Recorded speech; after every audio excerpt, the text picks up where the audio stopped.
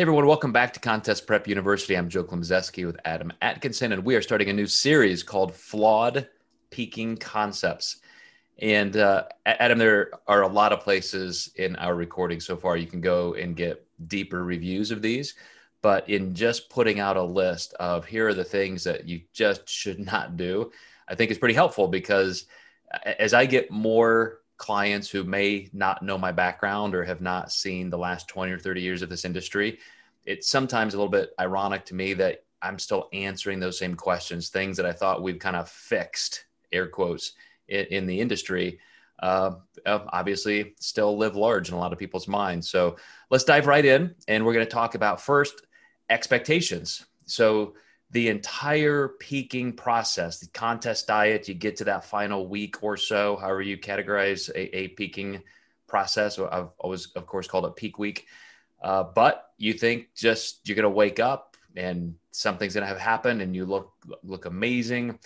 Things are going to be so drastically improved through the course of that week that you're just dialing in the exact right protocol and formula that you've read or you've been given, and all this magic is going to happen. But what is reality, Adam? What can you really expect peak week to do for you?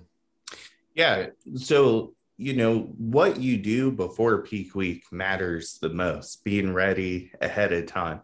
So I've always described peak week to some of my clients like a long jump. All of the things you do in the long jump on the runway are what matter. And then, when you're in the air, there's not much you can do to finalize that long jump to make you, jump further.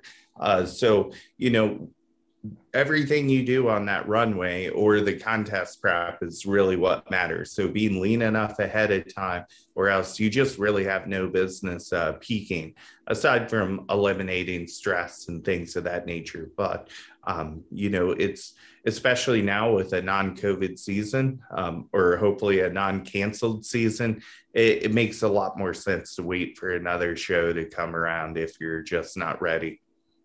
Yeah, I was just talking to a top pro last night, and first time I've worked with her, and we're having this discussion, because she's already looking fantastic. We have weeks and weeks and weeks to go, and she just wanted to reiterate. Now, you want me to be contest ready a month early, right? Like couldn't be any leaner. This is exactly how I should look on stage a month early.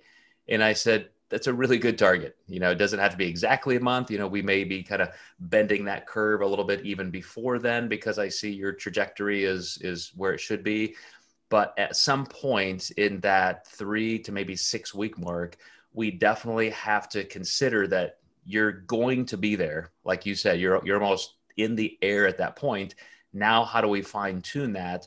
Because when you get to peak week, it's a matter of being predictable and consistent. How can I make sure I'm as tight as I can be? How can I make sure I'm moving up toward a level of fullness that's going to, give me the best of both worlds without crossing that line into spillover? And there are a lot of things that predicate that process, including having an increasing food level. So you're not quite as carbohydrate sensitive. You're not going to, see a lot of risk of spillover every time you eat a meal.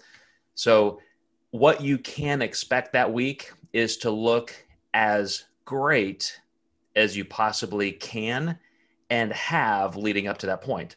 So we all have those points, right? Like the last couple of weeks of a contest, you look in the mirror in one particular workout, or you wake up one morning, you're like, oh my gosh, this is crazy. It's the best I've ever looked ever. That's what you should be able to expect, but it's not going to be something you haven't really seen. You're getting into that condition, getting all those variables moving in the same direction, and that's how you control it and predict it.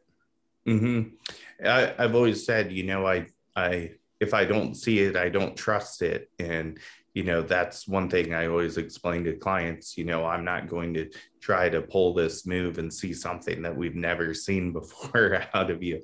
So that's a really good way of explaining that. Yeah, I mean, think of that. Anytime your coach says, well, I don't know, let's try this, and it's the day before the contest or something, you should, red lights should be going off in your brain. Wait a second. Let's try this. Like we're going to see if this works now, 24 hours Yeah. before the contest.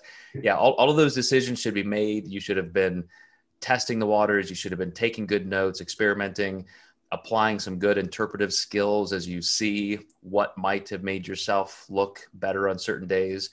but that is the final key is knowing what to expect.